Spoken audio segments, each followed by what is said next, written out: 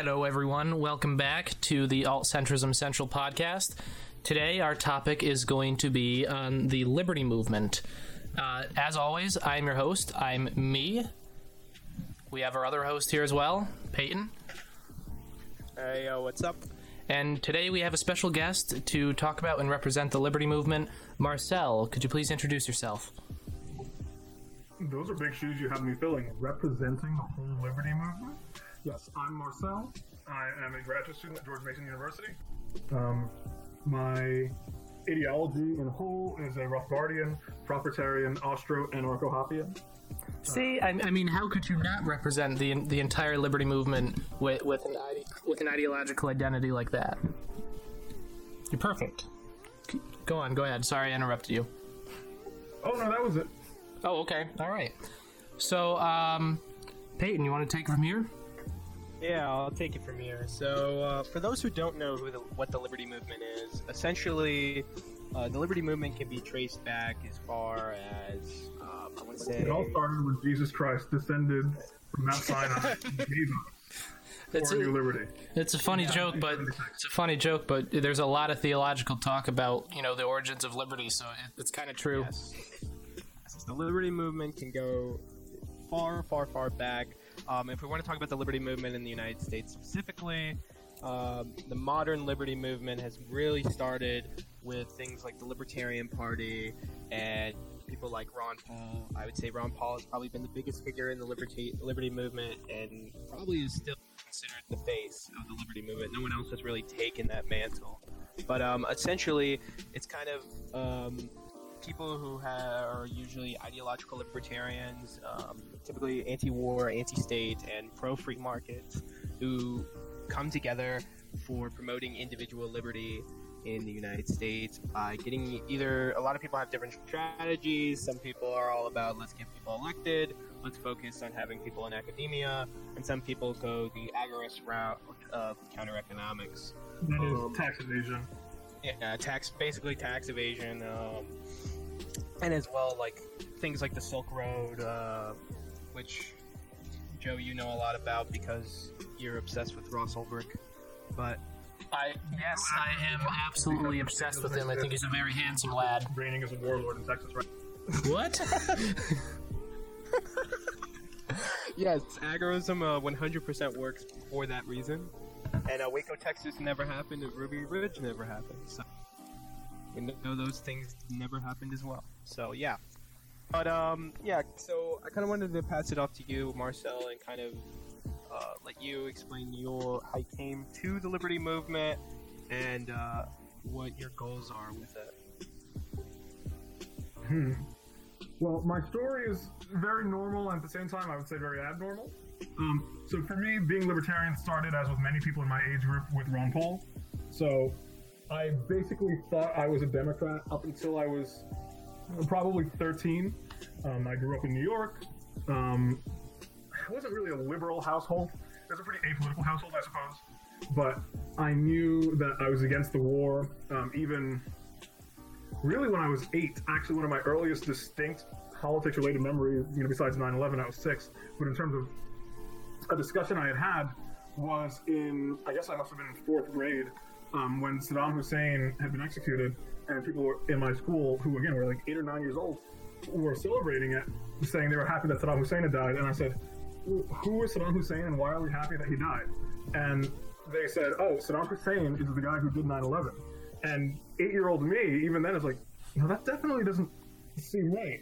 I thought Osama bin Laden did, I remember Osama bin Laden's name. I thought Osama bin Laden did 9/11, and the other kids in my class were like, no, it was definitely Saddam Hussein. And I thought to myself, that definitely does not sound right. And then finally the teacher stepped in this is also, it's funny, one of my first political memories and one of my last memories of an authority figure taking my side in politics, when the teacher stepped in and said, no, Marcel's right, Osama bin Laden was responsible for 9/11, and then the kids then asked, so why did we kill Saddam exactly? And she probably said something about weapons of mass destruction, but I was too busy gloating about being right to remember what her answer was. That's fair enough. It's not often that you get an authority figure taking your side on things.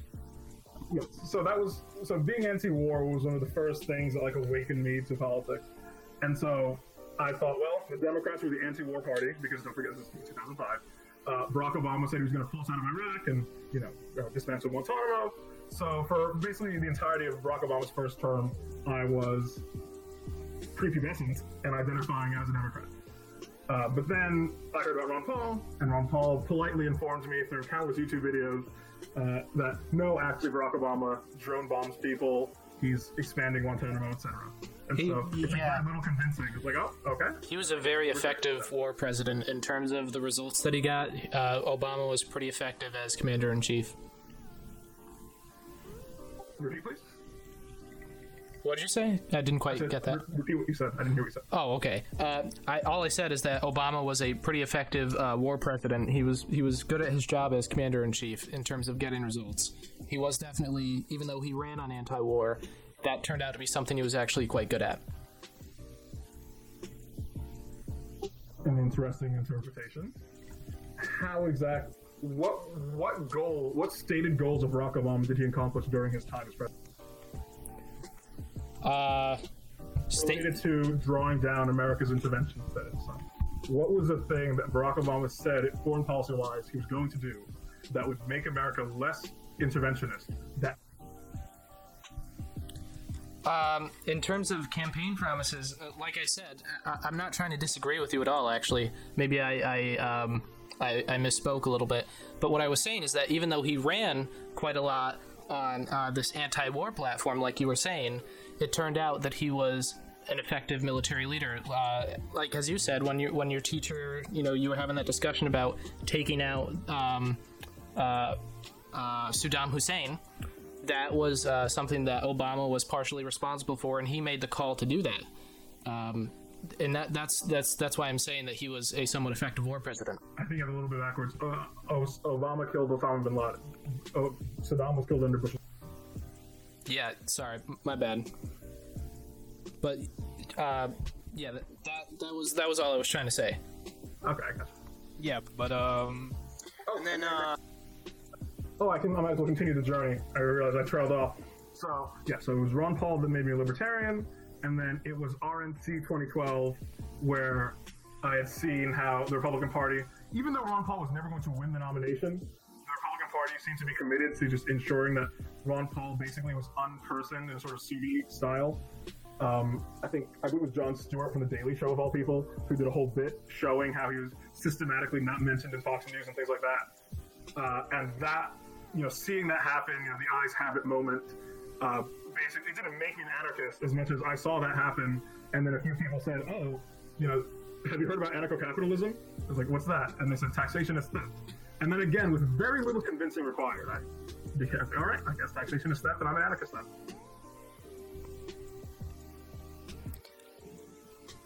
Not a very glamorous story, I know. Yeah, no. It's not a terrible story. It's definitely interesting.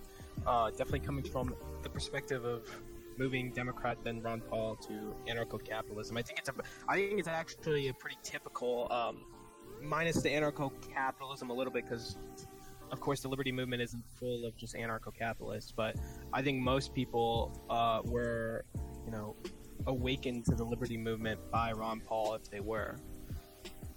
If most people talk about that. It's like a comedian who's very big in the liberty movement, Dave Smith. He talked about this at a debate between him and the Libertarian Party chair, and he mentioned that. And I would say the vast majority of people in that audience and the vast majority of people who will identify libertarian, whether party or ideological, will say the same thing. And I think it's one of the reasons it's a kind of interesting story, Marcel, is that it reveals a little bit about your character as a person, because your response to taxation as theft was, well, okay, yeah, I agree with you, which suggests that you are more into deontologism rather than consequentialism. And without those big fancy words, I'm sure you already know this, but what it means for any of the viewers out there is basically just that you're a principled person and the ends don't always justify the means for you. For the most part, I would agree with that, yeah. I think that's largely. Yeah, for the most part, that's true. I've had certain people, especially, I don't know, as I've developed more and grown, and I've had to start justifying positions more, especially as the kind of causal realist, materialist that I am. People have said that I've become more utilitarian since the way I measure good and things like that is through, human consumption, human welfare, human production. People say that by saying this, by appealing to, you could call it productivism, but I might even call it consumptivism, that's itself somehow utilitarian. I'm not quite sure how I feel about that. But for the most part, I would consider myself a deontological libertarian. I find a lot of libertarians tend to be deontological if they're not like economics buffs. A lot of libertarians tend to be actually economics buffs, especially here at George Mason. But when they're not, when they're usually focusing on issues, when they're mostly focused on like war or the war on drugs, usually it's about the principles rather than the consequences. Yeah, I think it was Rothbard that had the quote that nobody's going to die in the trenches for a 2% marginal tax reduction. Yeah, I agree with that. Yeah, and then if I want to talk about some more like experience-based things with the Liberty Movement, I know you've had a lot of run-ins with the Mises Institute and then other stuff you do with the Liberty Movement. Yes. So this past summer, I was a summer fellow at the Mises Institute. It was a great time. My first real interaction with them was going to Mises U last year. Mises U, I'm just going to make the pitch. Mises U is a week-long magical adventure where you go to Libertarian Hogwarts in Auburn, Alabama, and you get to see all the big names of the Mises Institute, and they lecture you. And of course, you get to talk to other libertarians, in my view, the very best kinds of libertarians, and it's a lot of fun. Yeah, can I ask you a quick question about that? Since it's a place where like-minded people are able to discuss things with each other, how much disagreement did you find while you were there? Myself, I would say a lot. But it was very in the weeds kind of disagreement. The kinds of disagreements that Catholics have with other Catholics, not the kind that Catholics have with atheists. So the kind of disagreements I had were on really, I wouldn't say esoteric, but meaningless things. So, for example, as I mentioned before, I am an obligate materialist. I know a lot of people at the Mises Institute because somehow, for reasons that I've yet to fully pin down, there's a lot of like Roman Catholics specifically who are not a fan of my view that there's nothing to the universe but matter, forces, energy, and waves. Similarly, being pro-life versus pro-choice, actually that's a big one, I would say. That's a thing that a lot of people disagree with there. Those are the two I can think of immediately.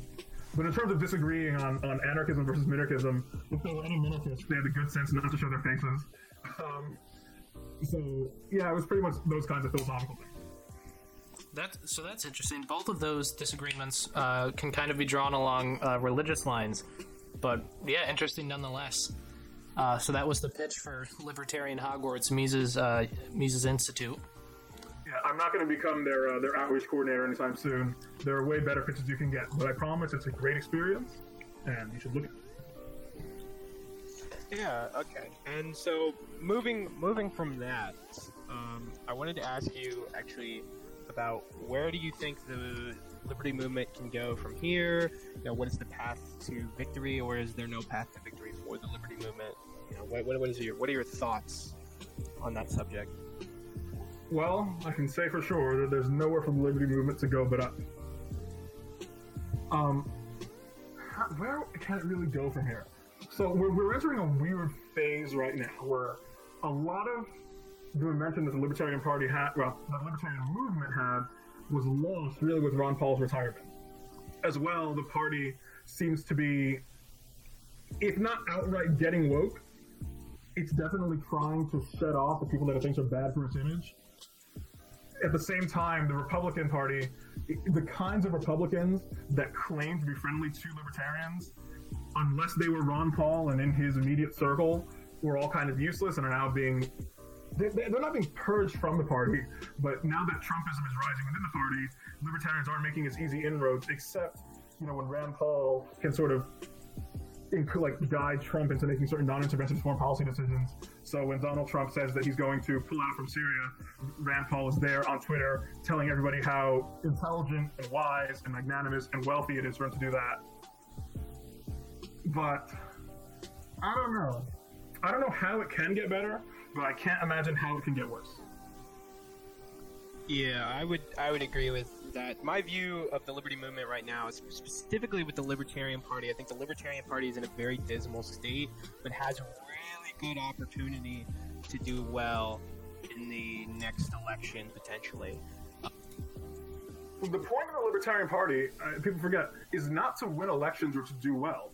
In a way, the Libertarian Party is obsolete for its original purpose. The point of the party was simply to be basically a place for libertarians to meet each other and sell magazine subscriptions. But now that we have the internet and we all have podcasts, that's no longer needed. Whenever it was gotten into the heads of the Libertarian Party they could win elections, that's when things went downhill. Which is the Koch brother that we recently lost? I think it was David Koch. David Koch left the party a few decades ago because it was part of the platform that we were going to abolish all taxation. Yeah, that's. Not to throw the entire party under the bus. I almost forgot. There is a Libertarian Party Mises Caucus, which is trying to bring the party back to its original roots of useful abstention, as opposed to useless activity. Yeah, I agree. So I agree with you that that's the role of the Libertarian Party, and that winning elections should not be our goal. But the opportunity I'm talking about more is mainstream viewership. In 2016, and I am kind of going off of some points Dave Smith made in the Dave Smith versus Nicholas Sarwark debate, which I highly suggest people check out and watch that, because it's a very even if you're not a member of the Liberty Movement, it's a very interesting debate to see about the motivations of the Liberty Movement. But Dave Smith was talking about this, that in 2016 we had an unprecedented opportunity of where we were getting national attention. Like, we were getting a 1 hour long CNN town hall, and because we put Gary Johnson and Bill Weld, Gary Johnson, who is not the brightest bulb in the world in my opinion, and then Bill Weld, who is basically a neoconservative in disguise, who was a lobbyist for the military-industrial complex. We got an hour of them talking about Donald Trump and Hillary Clinton, instead of, here's what we stand for as libertarians, here's your alternative to, here's your alternative to the two parties. And Dave Smith was really adamant about how, it doesn't matter if we're getting 5% of the vote or 3% of the vote. The Libertarian Party should be focusing on converting people, which I think is the only effective strategy that any ideological movement can go by. Yeah. Although even then I'm a little skeptical. One of my earlier black pill moments was Michael Malice put out a tweet showing that even its lowest level of support, a military junta, has been polling higher than the Libertarian Party. So I'm not sure that too many people really have it in them to become libertarians. This is a little bit of an unpopular view, but, well, among libertarians anyway, that a lot of people who are afraid of libertarianism, it's kind of rational for them to be so. I mean, it's not as though the problem that they haven't heard of it. They've heard of it. They know what it entails, the level of responsibility, the decision-making that it entails. And they decide, upon seeing that, this isn't for me. I enjoy having the government take care of me. I'd say that's somewhat true for a lot of people, but I also think that, in a sense, you're never going to get a ton of people to be hardcore, anarcho-capitalists. You're never going to get even a plurality of people to be that much, but you can at least get them more towards, especially on certain issues, towards being less for certain policies. Especially, I think one of the most effective things we do is either on the drug war or the anti-war stuff. Oh yeah, for sure. There are libertarian populist strategies, But those aren't ways to get people to the full package, don't tread on me libertarianism, as much as just appealing to their existing sensibilities to get them to stop wanting to bomb Arab countries, because if you do, the refugees come to your country. Like, that's the level at which we basically have to operate if we want to reach the common person. I think what you guys are kind of getting at is the problem with political parties in general, because as you start to gain more and more popularity, the party platform has to sacrifice certain ideas to promote others, because there's only so much that you can actually get done, and there's only so much that people will agree upon. So to expand a party, I think, is a little bit different than the movement itself. I mean, the party is probably going to be focused only on, or I think should only be focused on getting people in office to create change, because that's what a political party is. But the libertarian movement, or the liberty movement in general, which, I mean, a lot of it, the people in the movement could probably be part of the Libertarian Party as well. I think it's their job to go and talk to people and convince them. But yeah, just it's a problem with political parties in general. The amount of simplicity that you have to have, and the amount of other beliefs that you have to give up to bring other people into the circle and get things done. Yes. And part of the problem also is that because for libertarians, well, for good libertarians who agree with me, it revolves around an ethical precept that is to compromise on it's the keystone in a way that I think a lot of other philosophies don't have this one linchpin belief where if you pull it out, the whole thing falls apart. And so the kinds of things that we need to compromise on is, like, well, if we compromise on that, then we're compromising on the NAP. If we compromise on the NAP, that's really all we have. And so that makes the whole party really resistant, and we kind of just see it. And that once libertarians start, and yeah, we see the horror stories in front of our eyes, because, as soon as any libertarian starts saying, maybe we don't need the NAP, the next thing you know, the slippery slope is covered in vegetable oil, because they're like, and why don't we have, a progressive income tax, and also bake the cake? Like, well, yeah, you're definitely seeing that with the Libertarian Party. I mean, there are more, I'm going to call them left libertarians, even though it's a little inaccurate to call them that, because they're still, like, very, very close to free market. I'd say more the people who are, like, Chicago School, more Friedman libertarians, socially liberal, fiscally conservative, as the meme goes. They're openly accepting more libertarian socialists, and more like they're actively advocating it and trying to push out people like the Mises Caucus, and then anybody who would dare vote for a Republican like Ron Paul or Rand Paul or Thomas Massey, because they're not true libertarians. They're not voting for our libertarian candidates,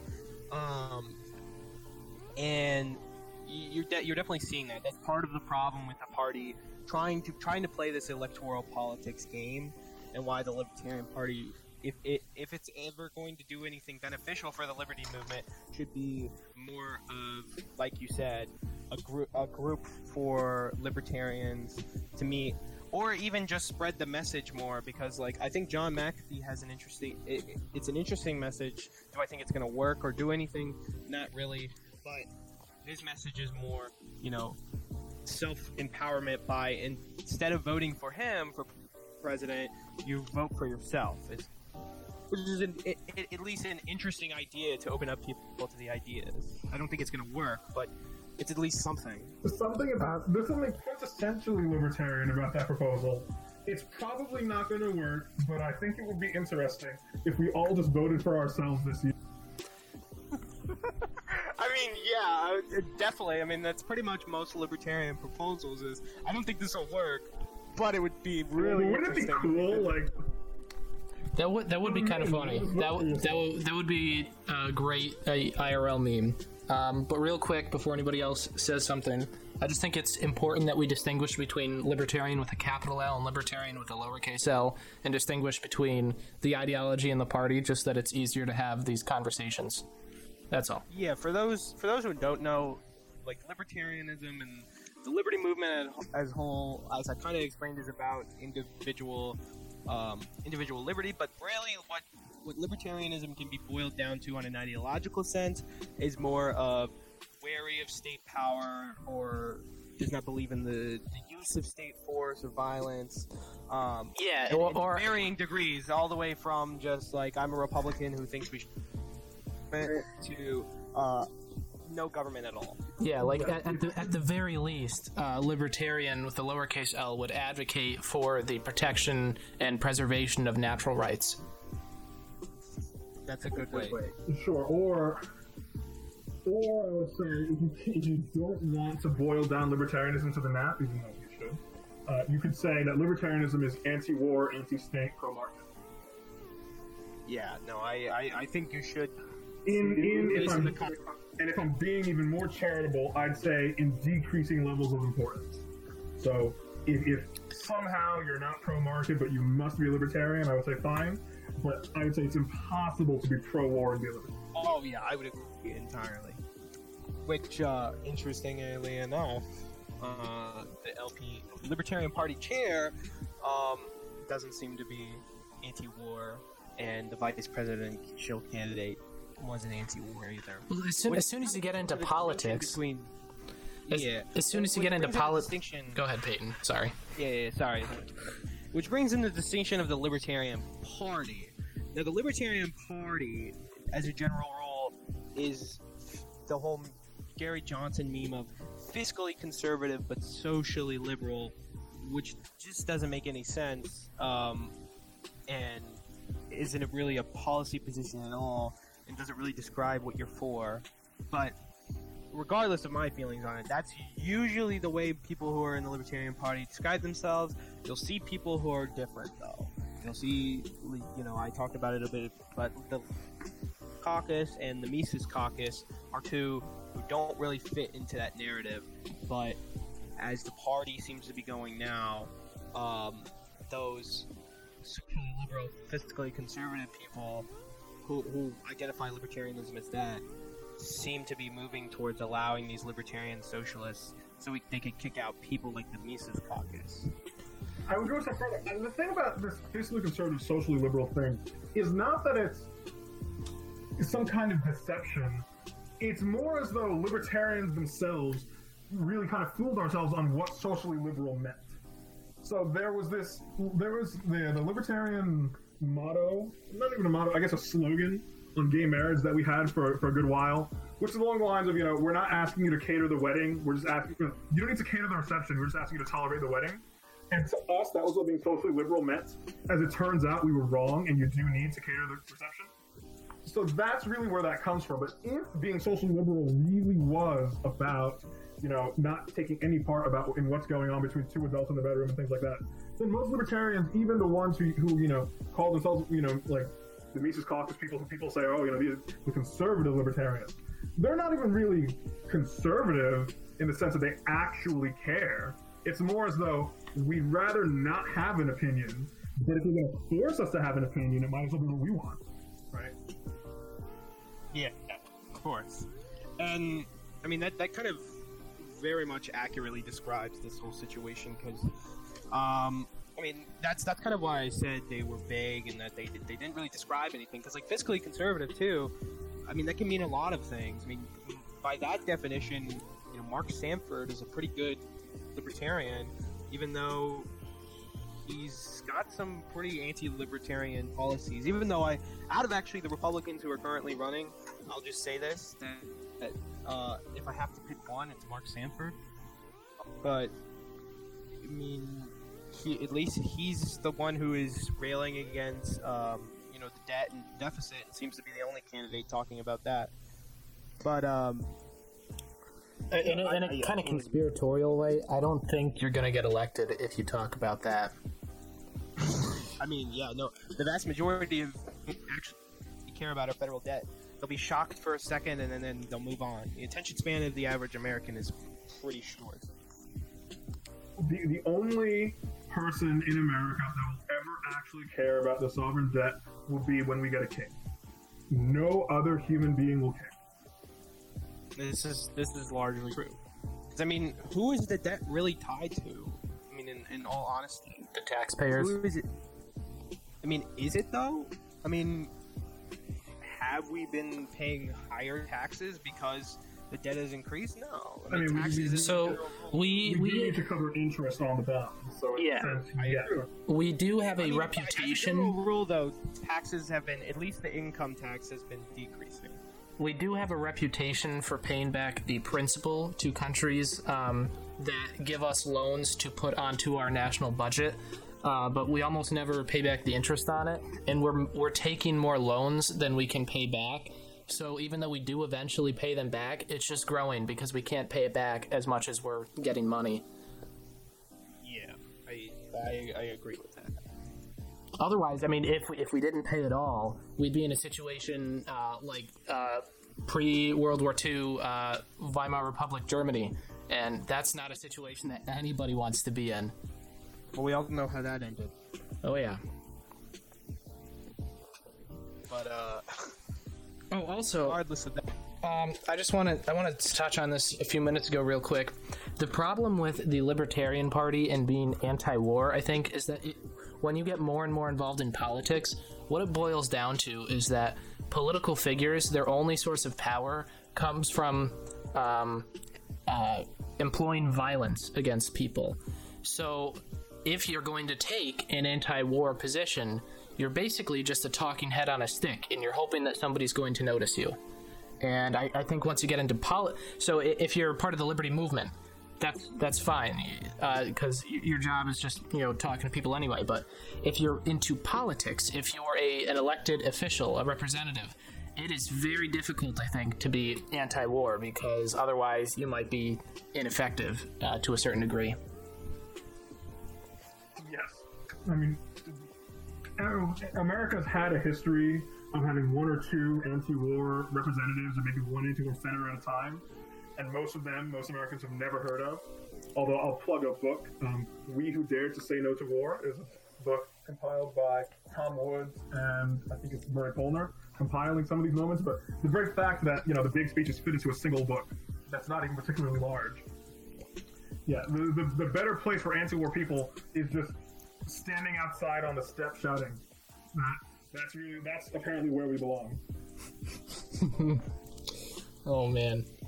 I also endorse reading this book. I'm very pessimistic. I realize I've just been saying some real downer after downer. Yeah, no. But I am a libertarian. I do think we'll win eventually. I don't know how, but I promise. Be a libertarian. It's actually very enjoyable. Well, I kind of wanted to ask you, of the three, kind of strategies I gave, which do you think is going to be the most effective, or is currently the most effective? Or are you going to talk about your 3-step plan now? My 3-step plan? Oh, I'm not going to talk about my 3-step plan. Okay, all right. So what are the strategies? Winning elections, what and what? Winning elections, education through like academia, so basically the George Mason tactic and the Mises Institute tactic, or agorism. I'm interested in which of those three do you think is the most effective? I guess the education one. I guess just a long march of the institutions. I mean, I don't think that. So some people may object to saying that libertarianism is a right-wing philosophy, but they're not on the podcast, and I am. So libertarianism is a right-wing philosophy, and it's kind of hard to achieve right-wing goals with left-wing strategies. But if anything is going to work, aside from the libertarian populist strategy, which doesn't work persistently, right? You can kind of have. I think it's telling that the most successful populist anti-war movement that we had was the American First Committee, and you had some real respectable plutocrats, the Charles Lindberghs of the world, join it, and then as soon as Pearl Harbor happened, they all just left. They just threw in a towel immediately, almost no resistance. So that shows, I think, the kind of long-lasting effects that is none that libertarian populist strategies can have. I think they can work maybe to stop a specific thing, right? To stop a specific war. But I don't think they could really work to getting us to be more libertarian. So if we're just looking at proven successes of if not, making ANCAP paradises, at least making the world more libertarian, it's been, academics becoming unelected bureaucrats, and, when the Soviet Union falls, or when the United States topples this government or that government, and then it's like, we're restructuring your whole economy, and we're privatizing everything. So let's get some interns from Cato to supervise that. Yeah. This is kind of what happened in Iraq. It's happened in the Soviet Union, things like that. So I guess that's what works. If I really have to look around. Yeah, no, and I'm not someone who claims to know the strategy either. I think at this point, a libertarian, nation is to happen. It's likely to happen because it took advantage of some ongoing conflict, like within that nation. So, like in the context of the United States, let's say, it's been mentioned recently that they would, if the Democrats did a buyback program, there'd be a civil war. Or if Trump gets impeached, there'd be a civil war. Nuclear war. Let's entertain that as I don't think it would be nuclear war. I don't think it would be end of civilization nuclear war, but I think it's libertarian order would have to arise, I think, opportunistically. Like, it's not going to happen by us claiming from the start that we're libertarian.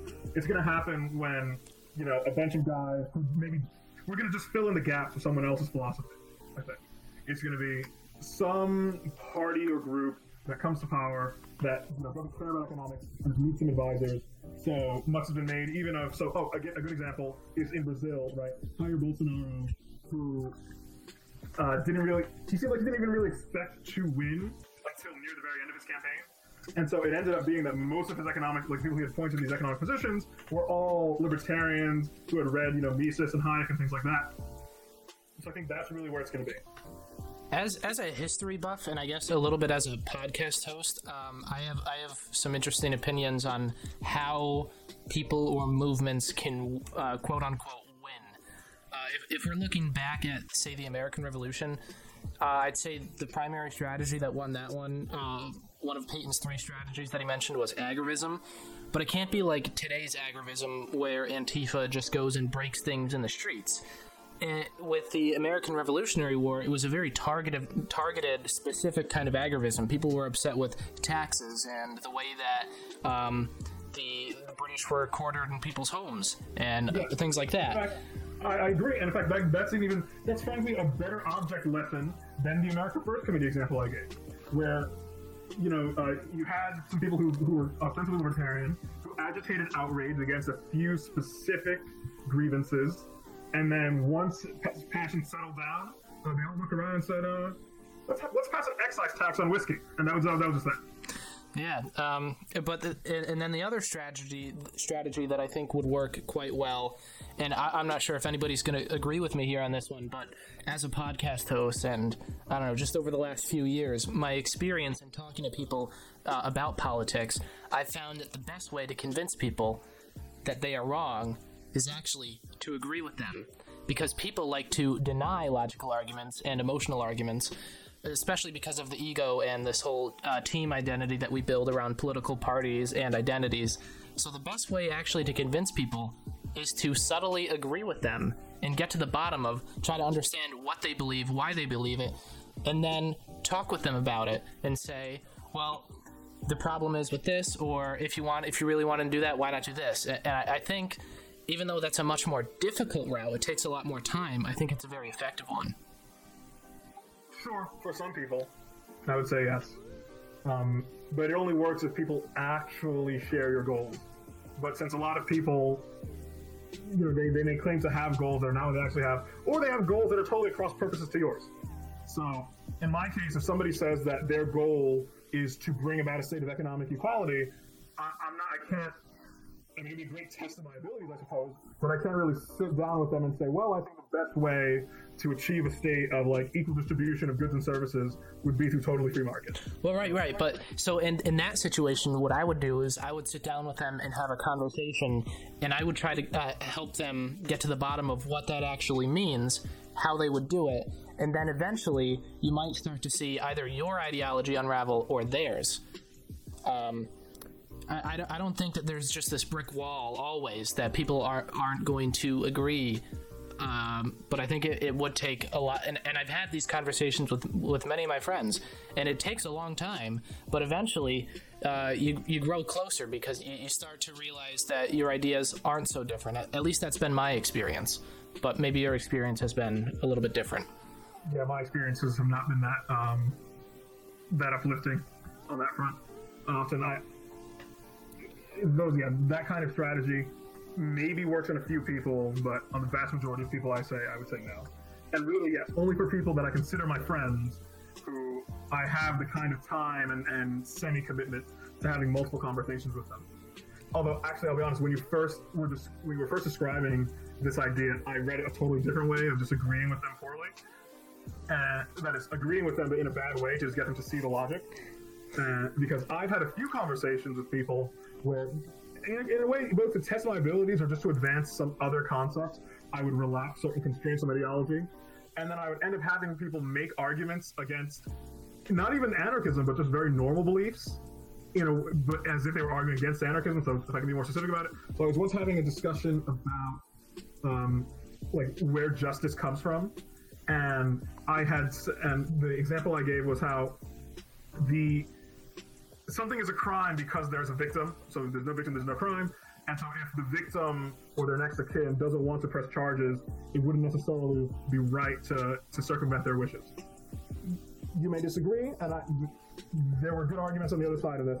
But what ended up happening was I had presupposed a sort of Thomas Hobbes Leviathan state where you had an absolute king, and he had the authority, and he had guards and taxes, and crimes were punished with basically floggings or death, so there were no prisons.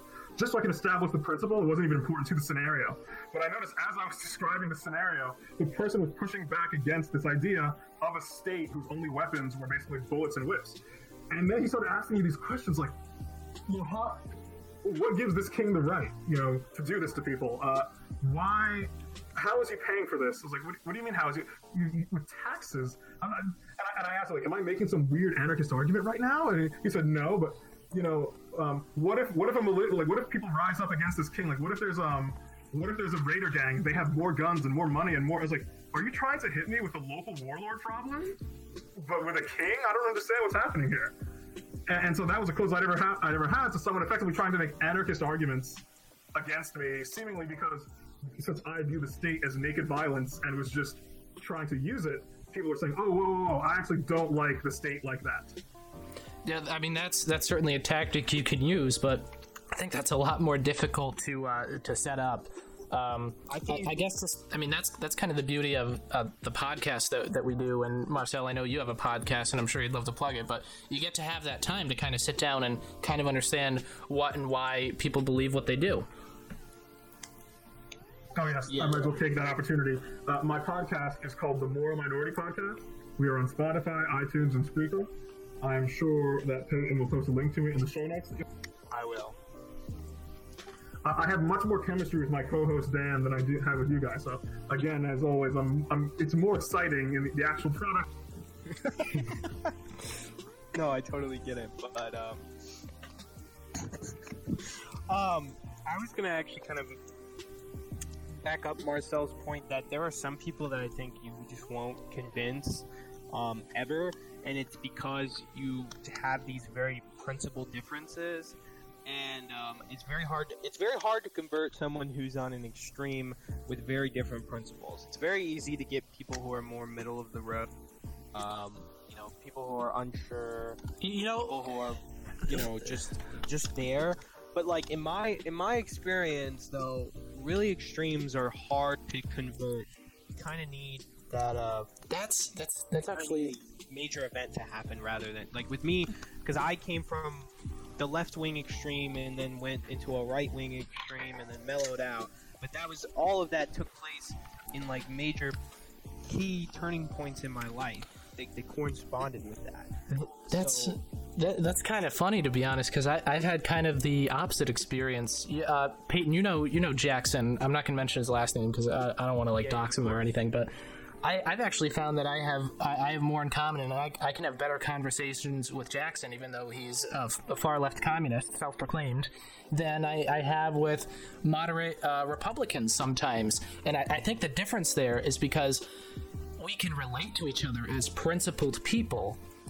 But some people are just part of the tribe. They follow it because their friends or parents do, and they will never ever give up on that because it's part of their ego and it's part of their identity. And that's the people that I have a really hard time getting through to. I've had somewhat similar experiences where, not about making them libertarian, that doesn't work, but in terms of the kind of interactions I definitely have a lot of positive interactions with what I'm starting to call the United Front Against Trotsky, which is basically at four corners of the political compass, you know, with like these really hardcore far left, like Leninists or sometimes even Stalinists, or like on the authoritarian right, these sort of paleo-conservatives. That kind, like, I guess it must be a personality thing, where with them, I can have much more fruitful conversations than, yes, people who are much closer.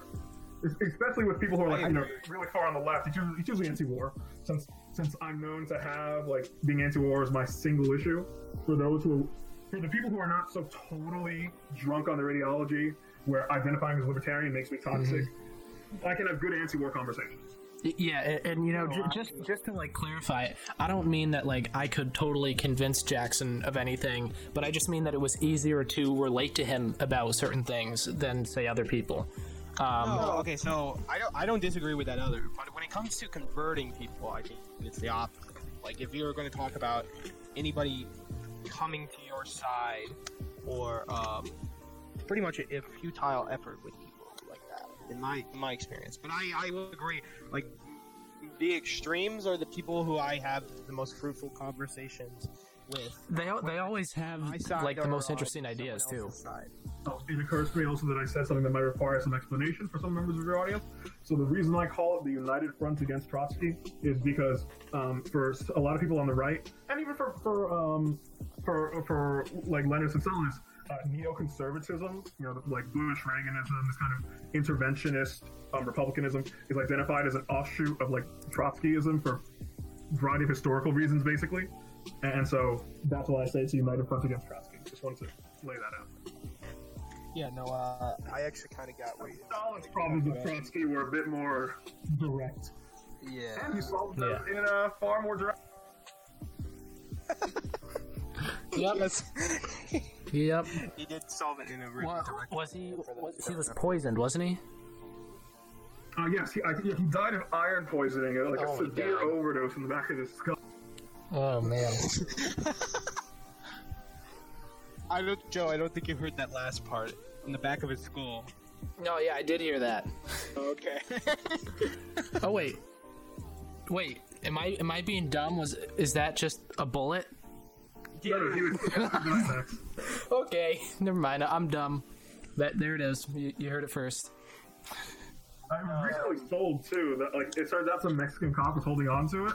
And then, like, his granddaughter just now sold it. Trotsky's grandson tried to, like, have her donate it to a museum. And then she said it was a very, like, the best way to bet on the grandson of a dead communist is, like, actually, I want to make some money off of this.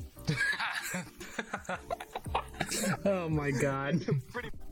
But, kind of going back to what we were talking about, but, like, sometimes I just think when you have fundamental disagreements with people on principle, like, if you... For example, not sharing a belief in property, I think, creates a lot of conflict between people. Like, you can have these conversations with them, but living with them in a society and being, you know, let's say neighbors, it's a little harder. I wonder how. You do live in this society. I wonder how. I wonder if they would like change their beliefs. If, say, you're talking to somebody who doesn't believe in private property, and you say, "Okay, well, give me your clothes." It was made by the public. It was manufactured by us. So give it to me. Yeah, they make this distinction of their argument is that they try to distinguish private versus personal property, and that private property you can make capital off of. But I mean, like, well, even still, their argument doesn't make much sense because of what I just said. Your clothes are manufactured by the public, therefore they are the fruits of my labor. Give it to me. Yeah, that's technically true. But also, the way I usually go about routing this argument is that because the definition according to them, is anything you can make with capital. I mean, you can accumulate capital from pretty much anything. You know, your the house, best example are cars. I think cars are the best way because the car ostensibly is personal property, but then use it as a tax and now it's private.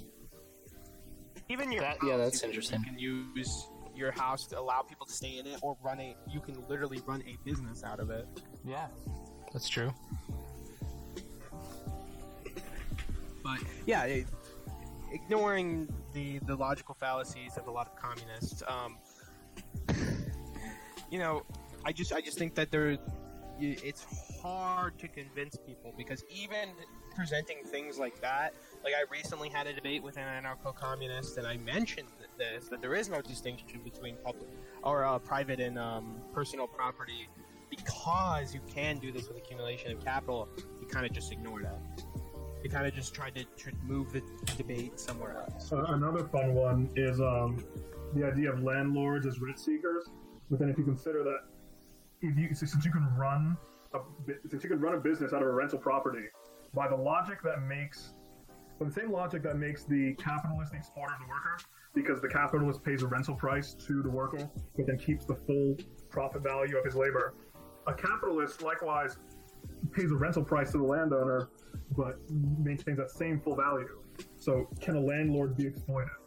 Just generally, yes. I mean, the factory itself being rented is just as much being rented by the capitalist as the worker, but yet a lot of communists are really reluctant to say that a landlord can be anything but the ultimate villain of the story. I mean, really, all it takes is just the idea of, oops, I accidentally broke a light bulb, Mr. Landlord, you gotta fix that. And there you go. Your case is proven. Your point is proven. I mean, you could very easily exploit the landlord. Yeah, no, you would definitely do that. If we just sat around thinking of ways we've owned the communists, I think this podcast would get pretty boring. Yeah. No. If we went in that direction of just, you know, let's own. Here's a new clever way I found to dance on Marx. Well, I run into this a lot about people asking what are good arguments against communists. So yeah, it depends on what you're talking about. A daily or weekly podcast dedicated entirely to attacking Paul Krugman's New York Times column. I'm allowed to do that because I just plugged Tom Woods' book 20 minutes ago, so I'm allowed to make fun of his podcast. And he'll get a link just so we can. Promo code Woods. Get a discount. Woods, get a discount. Discount at the airport. Yeah. Something. Harry's razors. Smackers. But to kind of move into that, I guess we can move kind of into a closing on the episode. But for the Liberty Movement, where do you personally see it going in the next few years? How do you think 2020 will affect it? Will the Liberty Movement affect in 2020, or is it kind of just another game of the Republicans and Democrats shifting power? Since I'm not even sure who the Libertarian Party is going to put up, I know the party is trying to put up Justin Amash, America's self-destructing Palestinian legislator. That is politically self-destructing Palestinian legislator. I don't know how that's going to really work, because Justin Amash seems not to be, ready to actually run. He said he's not interested, actually, I'm pretty sure. He's basically going to lose his seat. So, I guess we don't run anyone, I guess. I mean, the thing about the Libertarian Party also is that it's the most undemocratic primary process. It's the most insider-centric, so it's not like with the Republicans where when they have a humiliating loss with Mitt Romney, there's a moment of soul-searching, and then, there's this Trumpian coup. That can't really happen with the Libertarian Party. This is true. So, the movement will always exist, right?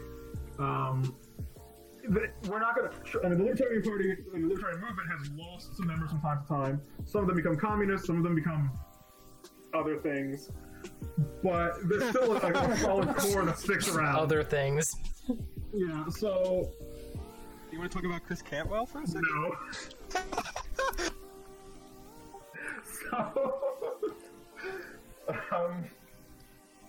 So we're still going to be around. There's still more libertarians now than there were 10 years ago, right? Basically, how was the Liberty Movement basically had a bubble? Like 2012 was basically when the bubble burst, but we're still on an upwards growth path. How we'll win, I don't know. I'm not saying we're going to have some kind of final victory in the end, but it can't get worse, and I think for us it will get better. I'm trying to remember whose quote it was. The future will be better tomorrow. Especially if we repeal the 20th century, of course. Which is now my favorite rock. No, so I didn't hear anything about Repeal the 20th century, that'll happen. Oh, it's your favorite rock? Yeah, it's my favorite Rothbard quote now. For those who don't know in the audience, because a few people, we've mentioned him briefly before, but Murray Rothbard is one of the leading economists in the Austrian School of Economics, which is really popular with libertarianism, especially the Mises type people, because the Mises Institute is named after Ludwig von, who was again another big Austrian economist. But not only did you butcher his name, but your voice cut out. Ludwig von Mises. I always butcher his name. Like, it was as the Discord itself didn't want to hear you finish it.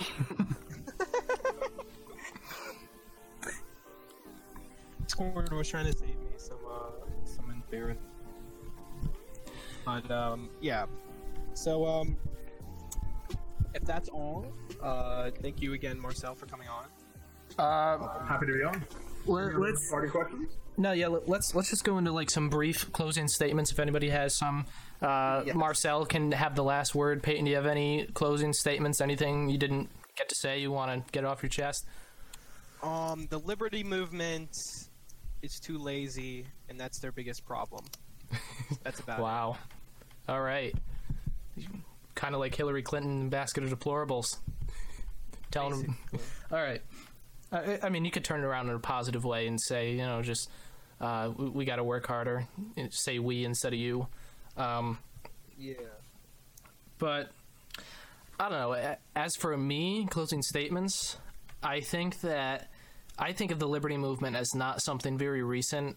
I think of it going back a long, long ways. For those of you who don't know, I am somewhat kind of a little bit more conspiratorial than others. I think that financial influences have influenced the Liberty Movement significantly in the past 300 years especially.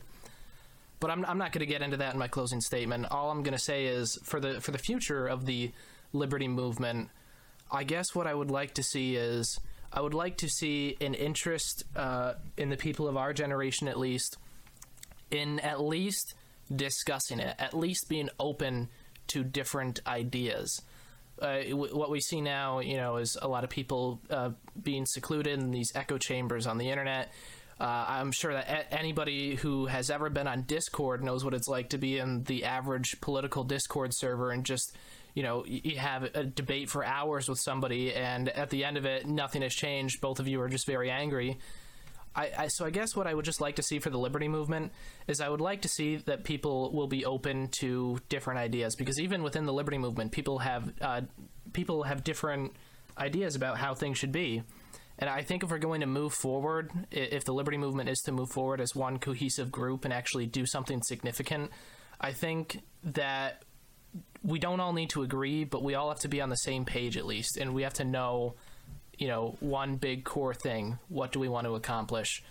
And yeah, that's about all I have to say about the Liberty Movement. Marcel, last word goes for you, bud. Agree. Ironically, the Libertarian Party, this anarcho-individualist group, is in need of like a strong, central, unifying vision. Otherwise, we kind of flounder about uselessly, not only not knowing what to do, but seemingly not even knowing what we're for. Ron Paul was that, but not anymore. It used to be Murray Rothbard, at least my Eversole, in the lineage I follow anyway. So I don't know who it'll be in the future, but I hope that the thing it is an end to war. I think that's I don't want to say it's a continued winner. America's been at war nonstop, but it's a good recruiter, and it gets the right people on board. and then we can filter them out later. All right. Yeah, And with that, right before we end the episode, I just want to say that the link to Marcel's podcast is on your screen. It's in the information bubble. It's in the description. It's going to be on your screen again a second time. We're going to put it everywhere because we really appreciate you coming on to talk with us today, Marcel. As always, happy to be here. All right. Thank you, everybody. Have a great night.